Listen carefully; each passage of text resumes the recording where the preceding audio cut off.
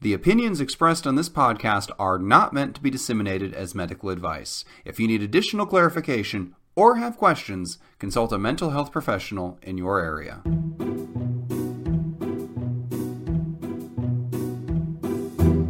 Hello, and welcome to 10 Minutes to Save Your Marriage, the podcast where a comedy writer, that's me, James Breakwell, and a psychologist, that's me, I'm chomping at the bit this time, Steve Olivas, try to solve your long-running relationship issues in 10 minutes or less. How are you doing today, Steve?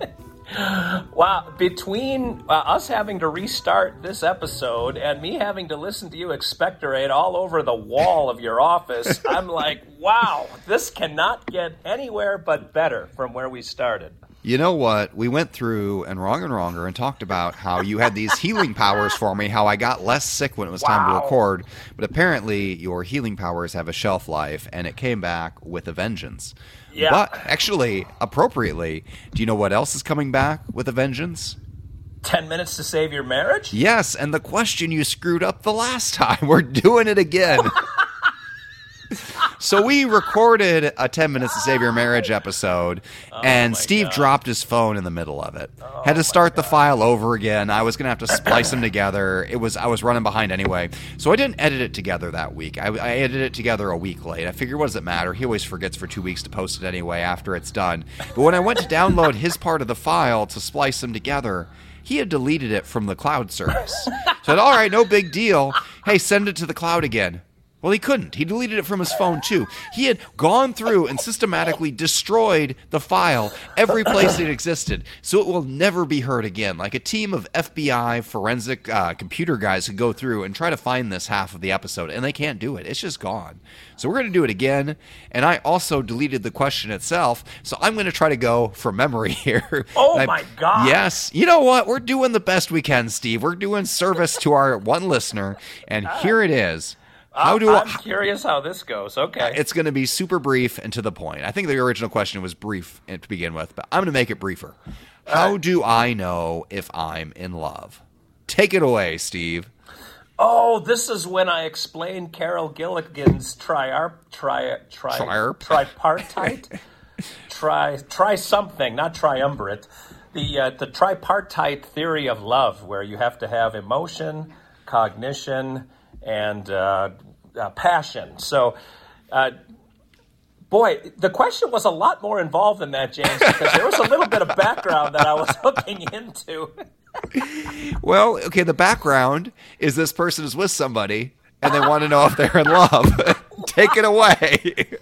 You know what? Your words weave a tapestry in my mind as God dang. All right, so it is a person and they're with somebody. I'm glad we've established all that. Yes. So the answer is to get, according to Carol Gilligan, which is my probably favorite theory of true love, that there are three legs to the love triangle. You can have one leg or two legs. Those are not real love, true love. Or you can have all three. And passion is what drives you sexually toward each other. It's that energy that you have that makes you want to chase each other around the table when you first get together.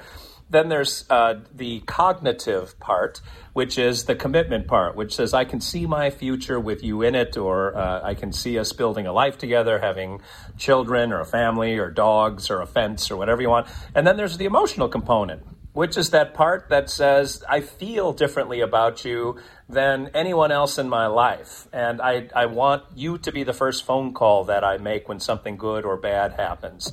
You are the person to whom I will make that phone call. So you can have just passion. That's like a one-night stand. That's not that true love, according to Carol Gilligan. You can have commitment and emotion without the passion, and that's like your best friend. That you're always going to be loyal to your best friend. You tell each other things you don't tell anybody else, but you're not really all that sexually into your best friend.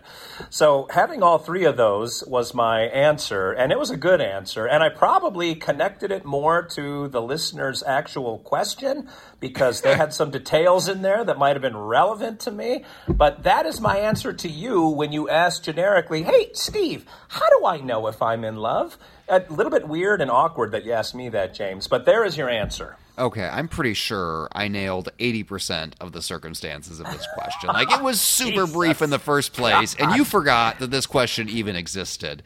That much is true. Yes, we got that. So what I'm going to do is let you groan in disappointment for a second time, and I'm going to take us off of Gilligan's Island, and I'm going to put us back squarely in reality. You get a groan at the joke and the whole nature of my response. I am just gifting this to you.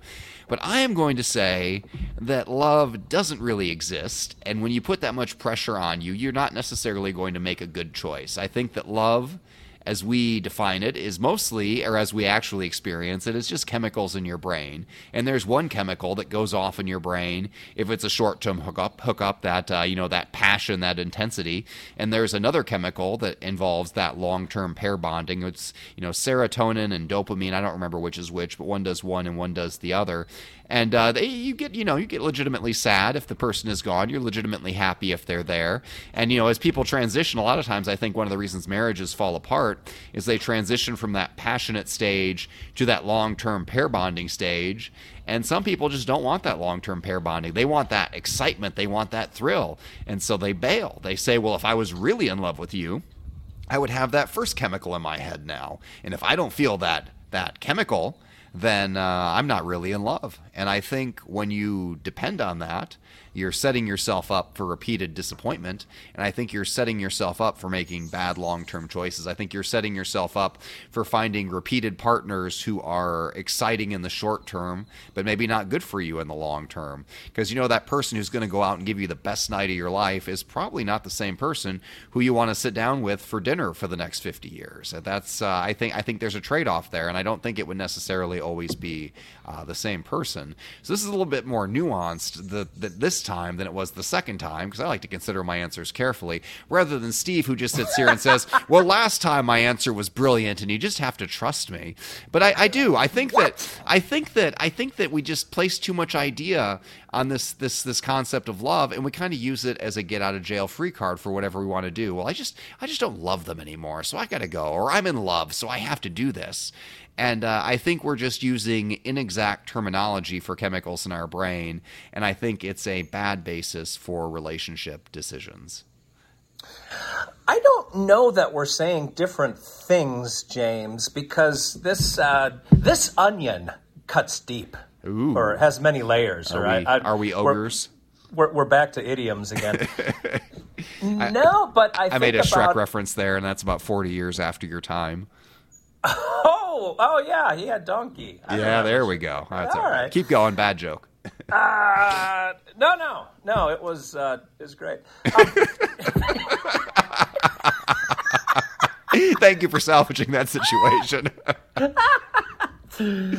There's so many answers that come into my head as you were talking that when you're saying the one-night stand person might not be the one that you want to be with long-term or sit across from the table and share a meal with. That's absolutely true. And people, the other part of what you were saying is falling out of love. And my head goes to a couple of things that I tell a lot of clients and couples, which is what can happen depending on where you come from, like what you learn about intimacy in your family, is that some people think that their partner is responsible for making them happy. So as life gets hard, you have young children, you have a mortgage, you have jobs, you have pressure. You're not as happy as you were when you were carefree and naked and 24 with each other. And so if your thought process is, well, I am no longer happy, you are supposed to make me happy, ergo, I'm not happy, it must be because I'm not in love with you. Or you're not making me happy anymore, so we can't be together anymore. Then you will trick yourself into thinking you shouldn't be with this person when maybe you should. Or you made a bad choice in the first place because you pick people that are bad for you because you go for that passion. That one-night stand kind of passion that you mistake for love and you assume is going to carry forward through your 30s and 40s and 50s and 60s. And there is a cruel joke waiting for you at the end of that one. And not a good joke, like what James just said, but a bad joke that falls flat.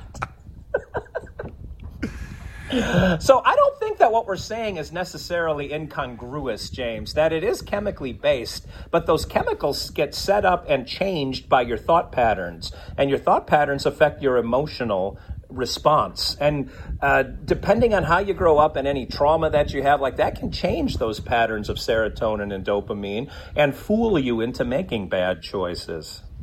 You know, you just said something really great, and that kills me. But I'm going to have to quote you back to you. But basically, wow. you are the person responsible for your own happiness. And I feel like if everybody just understood that, this podcast wouldn't exist. It would be the answer to every single relationship dilemma we've ever addressed. You are responsible for your own happiness. Use that as your starting point and go from there. But if you want to disregard that advice and ask us a question anyway, send that question in to James Breakwell at explodingunicorn.com. That's exploding unicorn with an E. It doesn't have to be a marriage question. It can be boyfriend, girlfriend, platonic friends, coworkers, adult pet, whatever you've got. This has been another week of 10 Minutes to Save Your Marriage, and that's 10 minutes of your life you'll never get back.